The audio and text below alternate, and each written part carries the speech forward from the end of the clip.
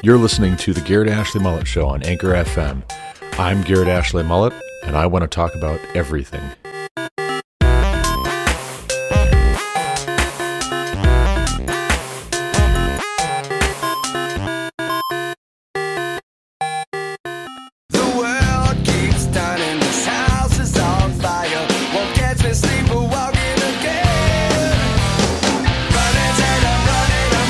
Welcome back to the Garrett Ashley Mullet Show. This is, of course, Garrett Ashley Mullet coming to you from Greeley, Colorado for episode 468 of this podcast. Today is Thursday, September 15th, 2022.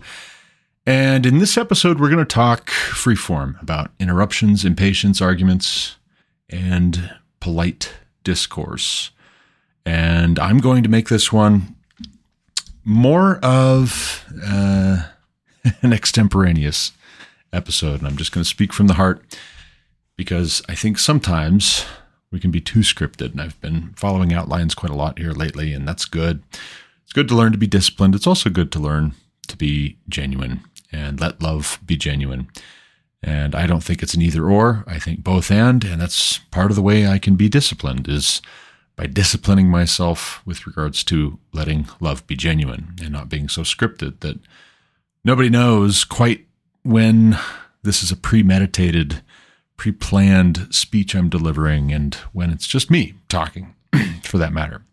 But I actually, over the past several days, because I haven't been recording podcast episodes as often here lately, it's been a busier season in life with community college starting up for our oldest two sons, plus homeschooling in general starting up for all of our kids this past month. Plus also some maintenance items around the house, things that we're trying to reorganize and to reassess and be more intentional about. There just hasn't been quite as much time for podcasting. And that's all right, but there is a limit. It was the 12th, or 3 days ago, right? 14th was yesterday, 13th, and the 12th was the day before that when I recorded my most recent podcast episode, or maybe it was the day before and I only published it 3 days ago. Either way, it was a very long one, and you can go back and check that one out if you would like to.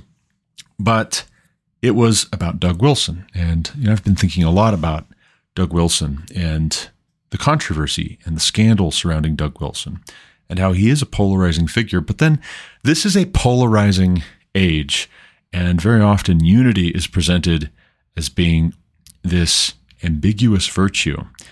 And almost on any terms whatsoever, we are told we should be unified, whether that's as a country from our president, or whether that's as Christians within some kind of an ecumenical movement, or even in the local church, we can be told we should be unified on any terms whatsoever, because the highest good is that we would be of one mind. But if we're not careful, that can turn very quickly into groupthink, and groupthink is a very dangerous thing.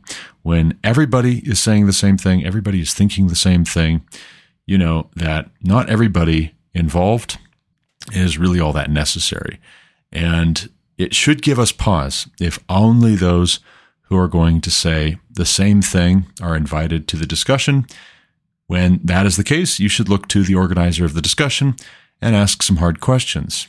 I mean, you won't get invited to the next discussion, but that might be just as well, because getting invited to a discussion where you're not actually wanted for your genuine opinion, you're just wanted to affirm what it is that's been said, is kind of a ugly circumstance, which I for one, would rather not be invited to than have to be invited and then turn it down, or show up and stew and have a bad conscience, or say something that I might regret or others might regret.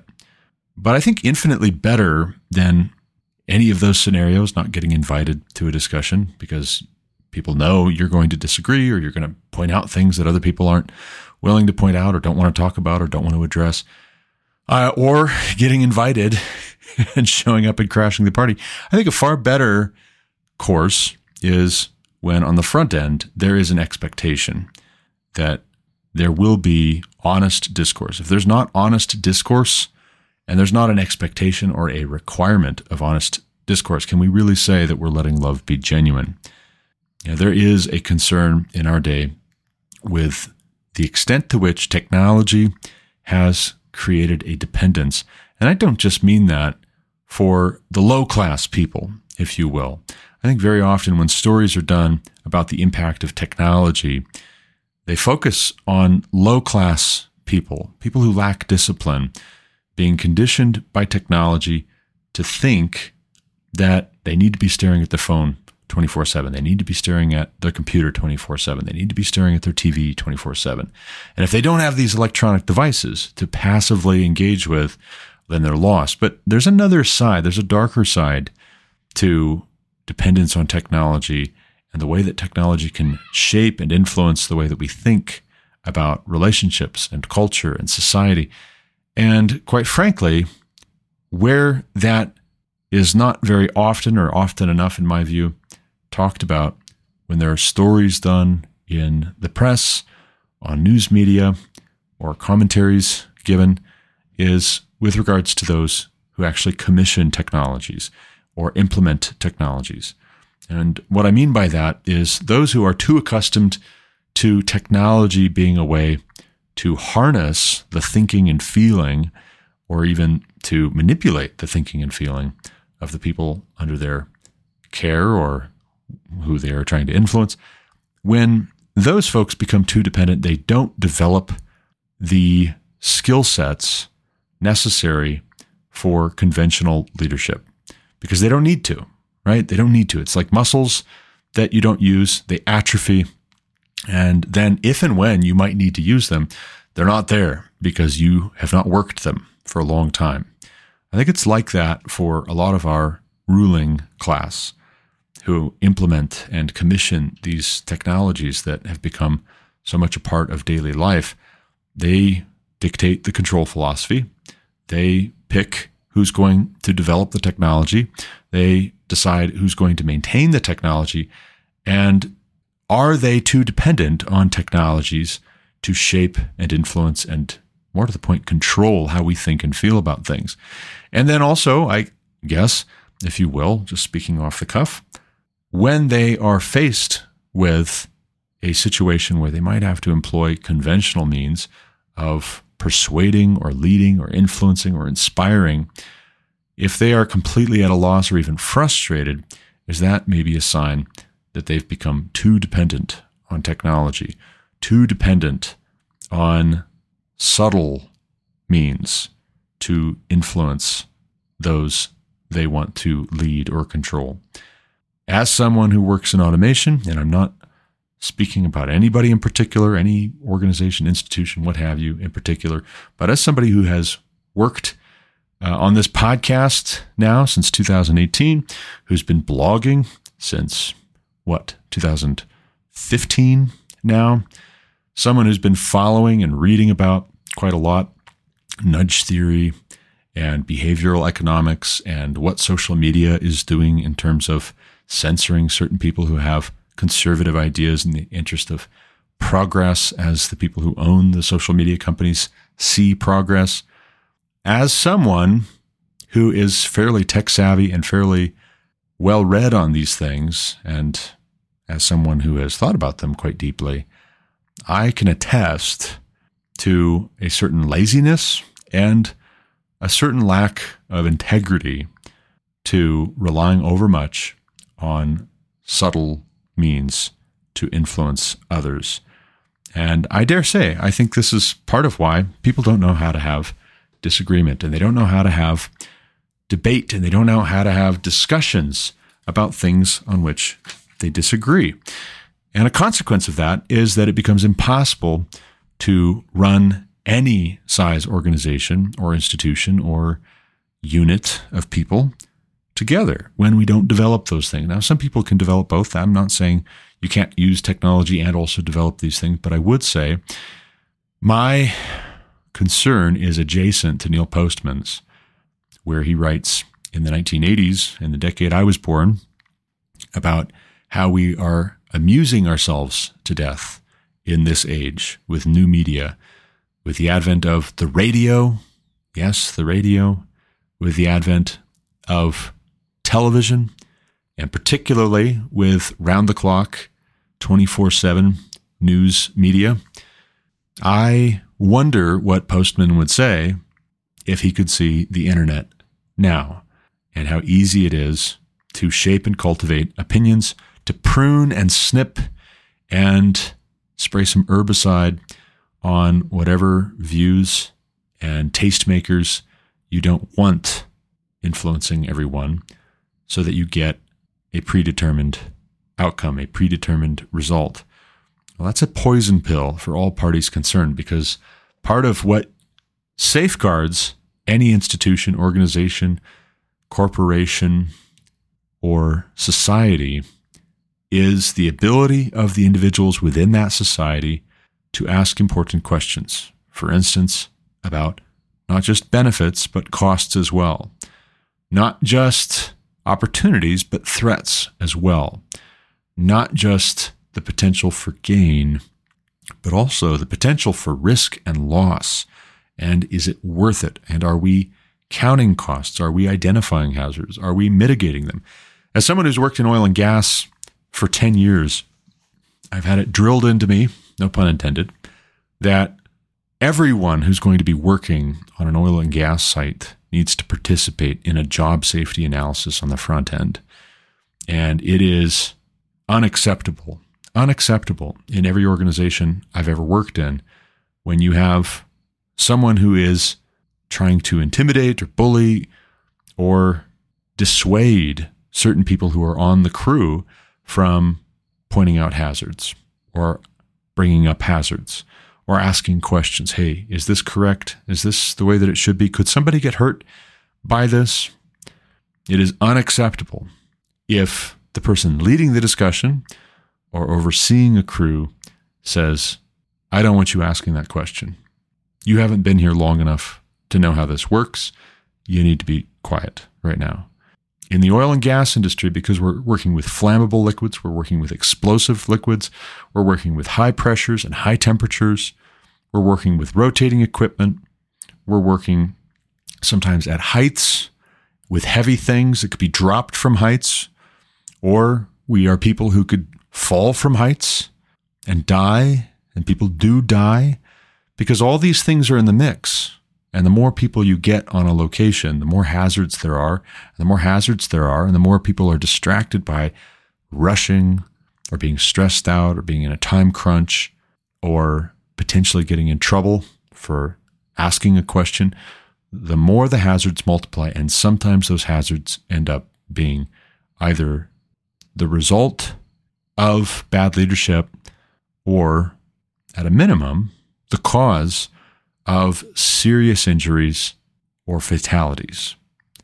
And so then I look at the broader culture, and I look at it over the past 7 years, and I read my Bible, and I look at how freedom is portrayed as what we are getting as opposed to bondage to tradition and the old ways and what God's word says and what our ancestors thought and said and did.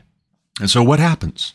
Those who have some memory of the past, either their own or what has been handed down to them because they did honor their father and mother, and they listened when their fathers and mothers told them stories of when they were growing up, or they listened to their grandfathers and their grandmothers. They honored their grandfathers and their grandmothers, and they listened to the stories they told when they were growing up. Or for those who are very fortunate, they listened to their great-grandparents and they paid attention.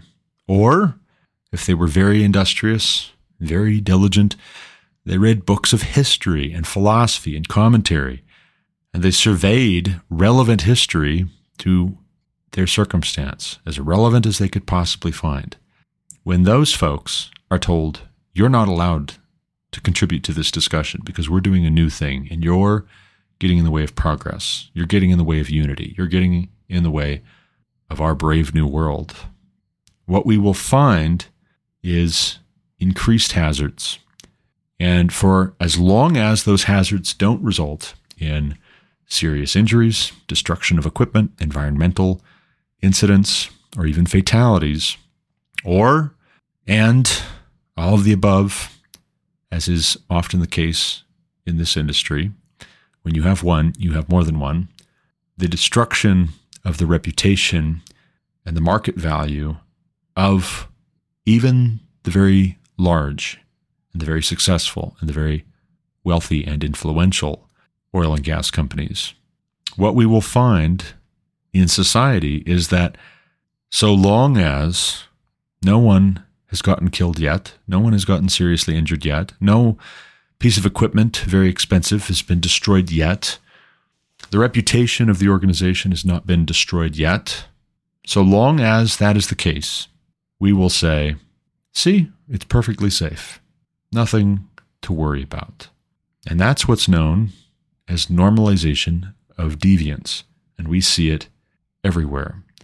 And the scary thing is the unreasonableness of people having rejected reason, having categorically rejected reason in the church all too often as being unspiritual and somehow ungodly and untoward. Never mind if you find it in the scriptures, you would have to employ reason with reasonable people to be heard where you find it in the scriptures.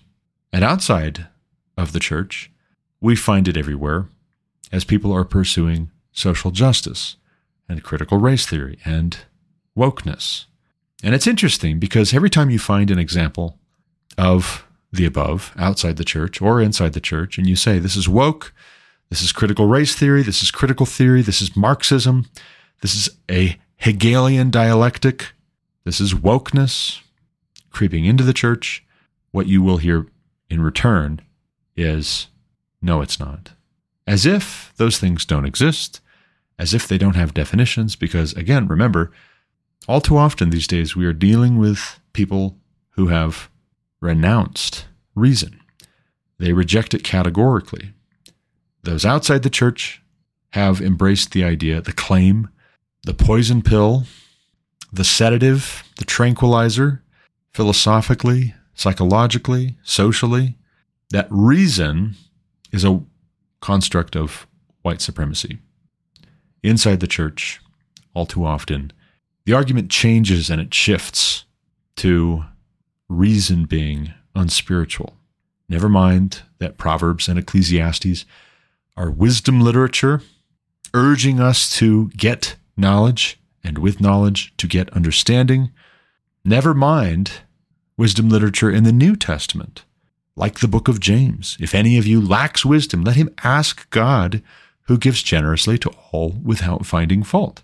As if wisdom is a good thing to get. And yet, do we even know what wisdom is? Do we even know what it means to be given over to a reprobate mind?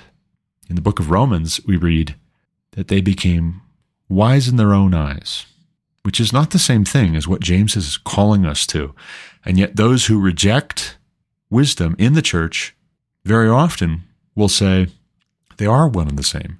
If you're urging wisdom and you're claiming you have wisdom, you have knowledge, you have gotten knowledge, you have gotten understanding along with the knowledge, and here you are to bless the church with it, to bless the city and seek its welfare, to which Yahweh your God has brought you in your exile.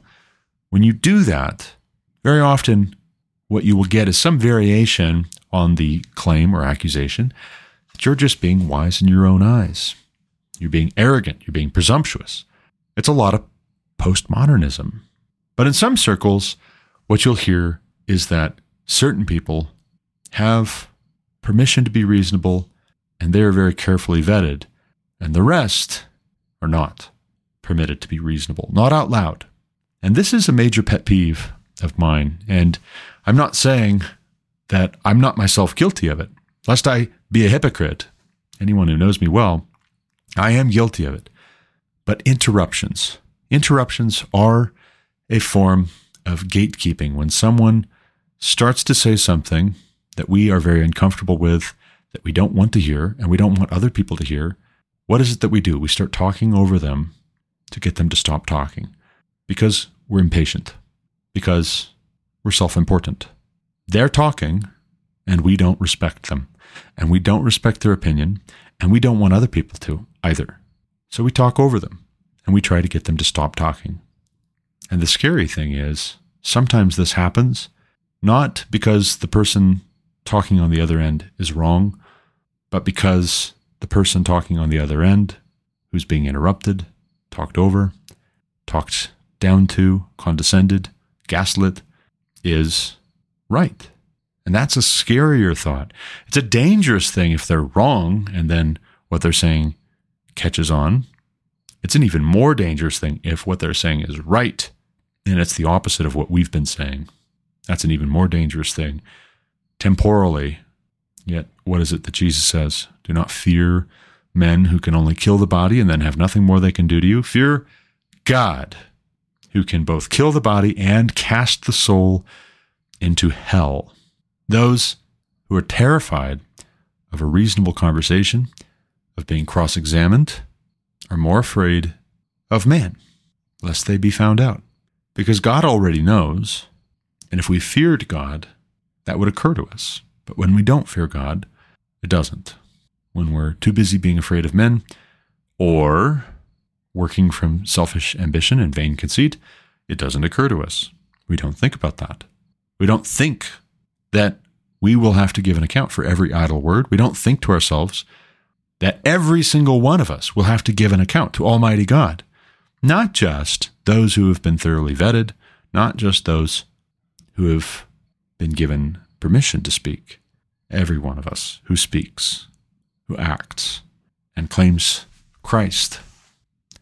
You know, it's interesting that my last episode, I was talking about Doug Wilson and the scandals related to Doug Wilson. And I like Doug Wilson, but I don't like the idea that we would show partiality to anyone, even people I like very much. I don't want to be partial. I can't have a good conscience if I'm being partial. What is it that Elihu says in the book of Job in the Old Testament? I don't know how to flatter. He says, lest his maker would do away with him. He can't flatter.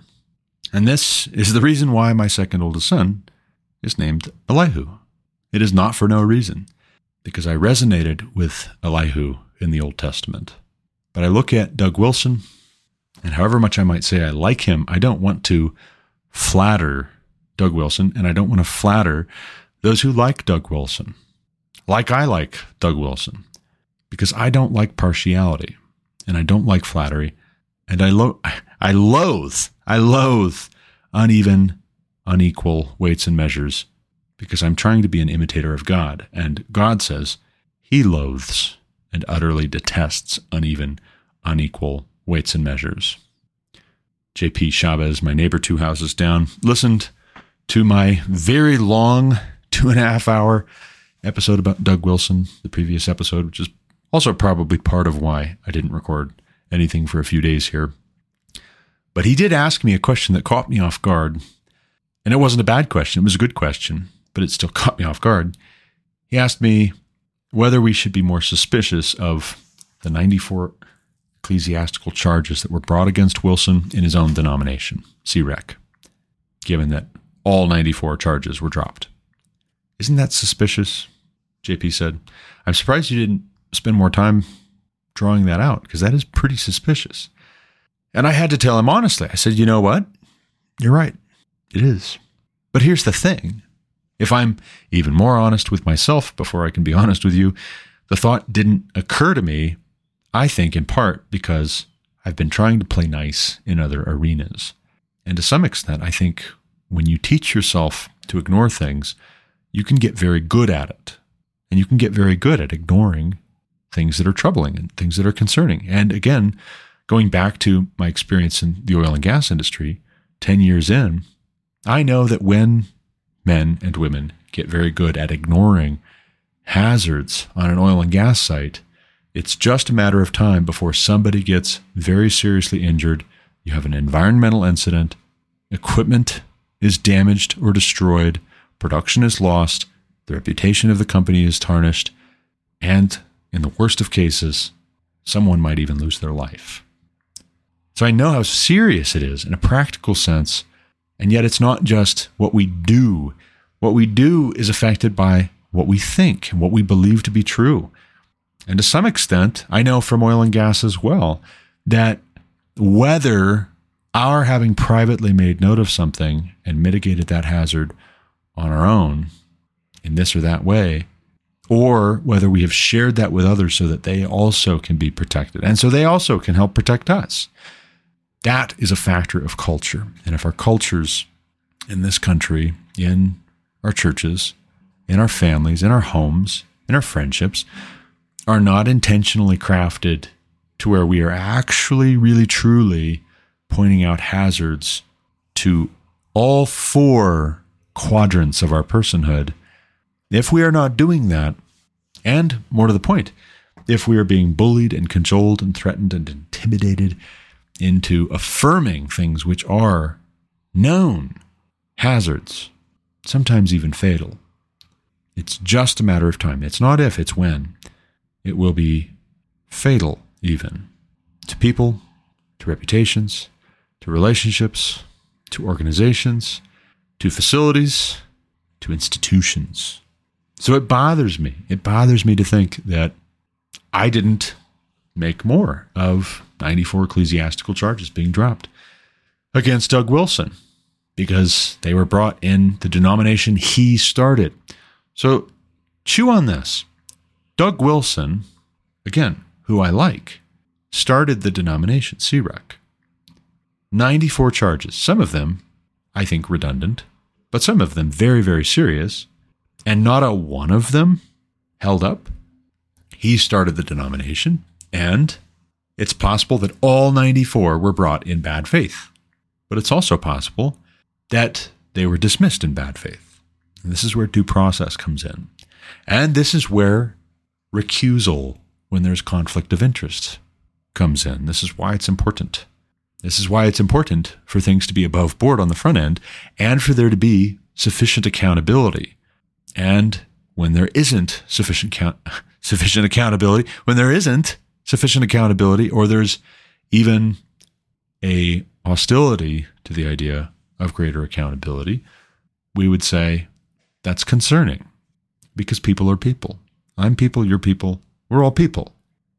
Another thing, JP, speaking of accountability, and I appreciate this, pointed out, 2 episodes ago, I talked about Ezekiel and why men under 30 and women were not allowed to read the book of Ezekiel in certain very conservative Jewish tradition. And JP asked me, I think, a good question. I'm not quite as uneasy about his asking this question as I am about the one regarding Doug Wilson. I don't have nearly so much of a dog in the fight with regards to Ezekiel as I do with Doug Wilson, having recommended his materials very often, but then also having criticized heavily people like my cousin Tim Mullett, who have platformed Jordan Hall and even joined Protestia, despite my warnings. With regards to Ezekiel, JP asked a question, which I think is a fair question. I think it's a good question. What God does is distinct from what we do. So, is that relevant when it comes to what kind of language we use, how certain things are discussed in the book of Ezekiel, for instance, compared with how we should talk? And that's a good question. That's a question that had not really occurred to me in so many terms. I was thinking, boy howdy, we ought not to be censoring God, but I think it's a slippery slope. And my reasoning is Ezekiel was writing these things down and certainly not sinning or behaving inappropriately to write these things down. Presumably, if we read the book of Ezekiel out loud, we are not sinning or behaving inappropriately. And so I'm not saying that means we should go around talking the way that God is talking in the book of Ezekiel as a matter of course. There is a positional difference between us and God, and yet on the other hand, as I said earlier, if we are to be imitators of God in some sense, yes, I think that would include the way he talks in the book of Ezekiel. But how do we explain difficult passages depending on the maturity of others? Age is an important factor in assessing maturity, yes, but there are other important factors as well. And some have said that we live in an age and a time in American society where perpetual adolescence is popular. To some extent, I would say the rate of maturation is contingent on what we share when and how. In other words, we can slow the rate at which we mature by refusing to be challenged. It's just like the analogy of muscles that we don't use, atrophying and then not being there when we really need them. And by contrast, we work muscles that we want to strengthen. And if we don't work them, and if they don't exist, well then they won't be very strong, now will they? But then if we say, because they're not very strong, we're not going to use them, they will never get any stronger. And so also for our children or for our young adults. If we say, we're not going to work these muscles, we're going to set the expectations very low because we don't think they will understand. What we will guarantee is that they will not understand until we revise our approach, revise our thinking. Someone is going to expose them to these things. Will it be us? Will it be someone else? And the manner, yes, matters very, very much. But to say not at all, I think, is a manner that we should not embrace. That's not a manner which we should prefer. Avoidance is not a healthy response to hazards. In fact, avoidance, in the sense that you just ignore problems in hopes that they will go away or solve themselves, is, in my experience, a guarantee that the problems will actually get worse and worse and worse, and they will not resolve themselves. Essentially, what you are waiting for is for those problems to become catastrophes or for someone else to deal with it. But then we also live in an age where there is a hostility to other people intervening and dealing with problems that have been avoided. There's a hostility because, again, it might be scary if someone is speaking and they're wrong, but it might be even scarier if they're right. And what they're saying is the opposite of what everybody's been hearing for a long time in several key regards. So then we say, with regards to Ezekiel or Doug Wilson or big tech or automation in general or interruptions, we have a responsibility. If we're going to let love be genuine, to not be impatient, to be quick to listen, slow to speak, slow to become angry, because that's, again, part of that wisdom literature in the New Testament. If any of you lacks wisdom, let him ask God, who gives generously to all without finding fault, and it will be given to him. But when he asks, he must believe and not doubt, for the man who doubts should not believe he will receive anything. He's a double-minded man, unstable in all of his ways. Do you know what the principal test is for who is going to get wisdom in God's economy, in God's kingdom, and who isn't? It's not who is intelligent, who is born with a silver spoon in their mouths, who is born with all of the advantages, who has succeeded in everything they've ever done, everything they've ever touched, who has been very wealthy and very popular and very well thought of. No. It's been said, nothing fails like success, because sometimes people keep doing the same thing over and over and expecting the same results. Insanity might be doing the same thing over and over and expecting different results, but also foolishness can be doing the same thing that maybe succeeded given certain circumstances over and over again stubbornly, even when it stops working because the circumstances have changed. And that tactic that you're really good at, you weren't really paying attention to the relevance of. And the circumstances have changed. Right now, I can hear a thunderstorm outside, and I love thunderstorms. But my sons and my daughter, Evelyn, who just turned 9 yesterday, were just at the ballpark with my dad, who asked if he could stop by and take them out. They hit the baseball around and throw the baseball around. And it wasn't raining when they left, but now they're home because it is raining, and you can hear thunder outside. And you might say, there's rain and there's thunder, but it's just so good that they would be out there getting exercise and throwing the ball around and hitting the ball with a baseball bat. And man, it's such a pity and such a shame to go home when it's raining instead of sunshine, when there's thunder and lightning, more to the point. It's such a shame. Why don't you guys just stay out there? But that would be folly. That would be uncomfortable. That's a recipe for getting sick, being uncomfortable, not having very much fun, and potentially getting struck by lightning. So what did they do? They came home, as they should have. And it's good. It's getting dark anyways, so that's well. And now you enjoy a thunderstorm if you're in my situation, or if you're in this neck of the woods at this hour when I'm recording this. It's a thunderstorm, and that's nice. This too, I think, is worth considering. That sometimes when circumstances change, you change where you're at and what you do and how you respond. And maybe, just maybe, if you do that, it makes the difference between enjoying the changed circumstances or suffering in folly. To close off this episode or finish it up on a positive note, I'll say my daughter Evelyn turned 9 years old yesterday. And can I just say, it's very different having a daughter to having sons. Can I say that? I know these days some people don't want us to say those sorts of things. Gender is a social construct and all that nonsense, but that is just so. It's nonsense. I'm going to say it anyway. Having one daughter and 7 sons, our daughter is very different. All of our sons are different, but not as different as our daughter is from our sons. Our daughter Evelyn is very sweet and special, and we have sons who are also sweet and special, but not in the way that Evelyn is. Sometimes I go too easy on her, and yes, my wife chides me for that. I hope she's wrong. I am trying to not be such a softie with regards to my daughter Evelyn. I don't want to spoil her, but I'll confess I don't entirely know what to do with a daughter with having so many sons. And the last thing I want is to be too harsh. I don't want to spoil her, but I also don't want to be too harsh. But if I try so hard to not be harsh with my daughter that I spoil her, well, that's no good.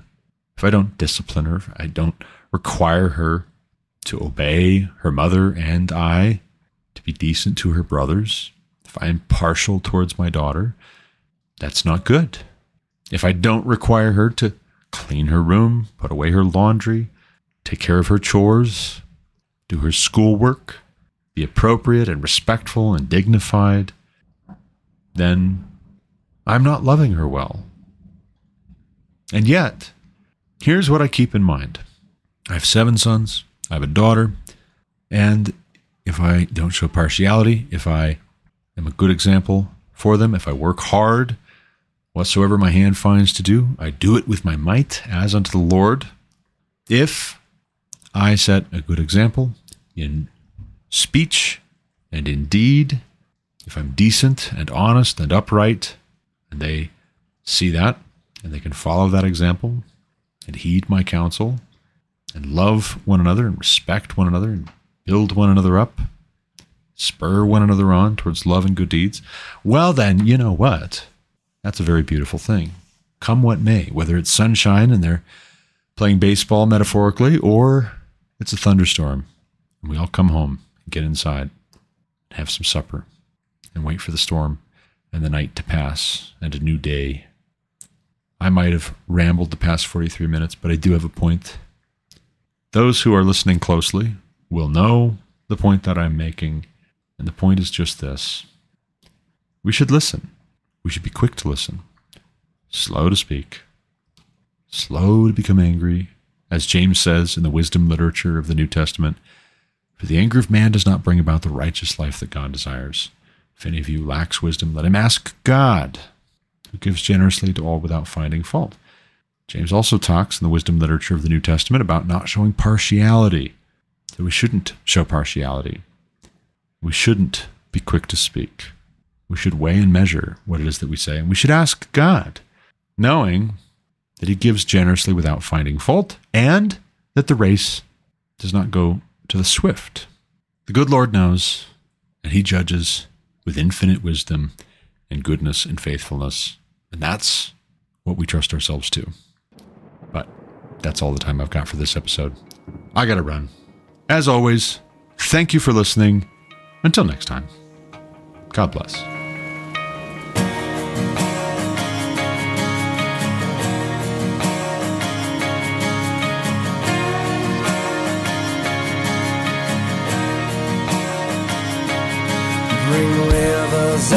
wasteland, clouds into the sky, bring springs of life into the wells that have been run dry. Rise up in this city, gather in this light, pour down on your people, your glory and your life. Rain on with us for water, rain, we are desert land. Rain on your sons and daughters, rain, bring your rain again.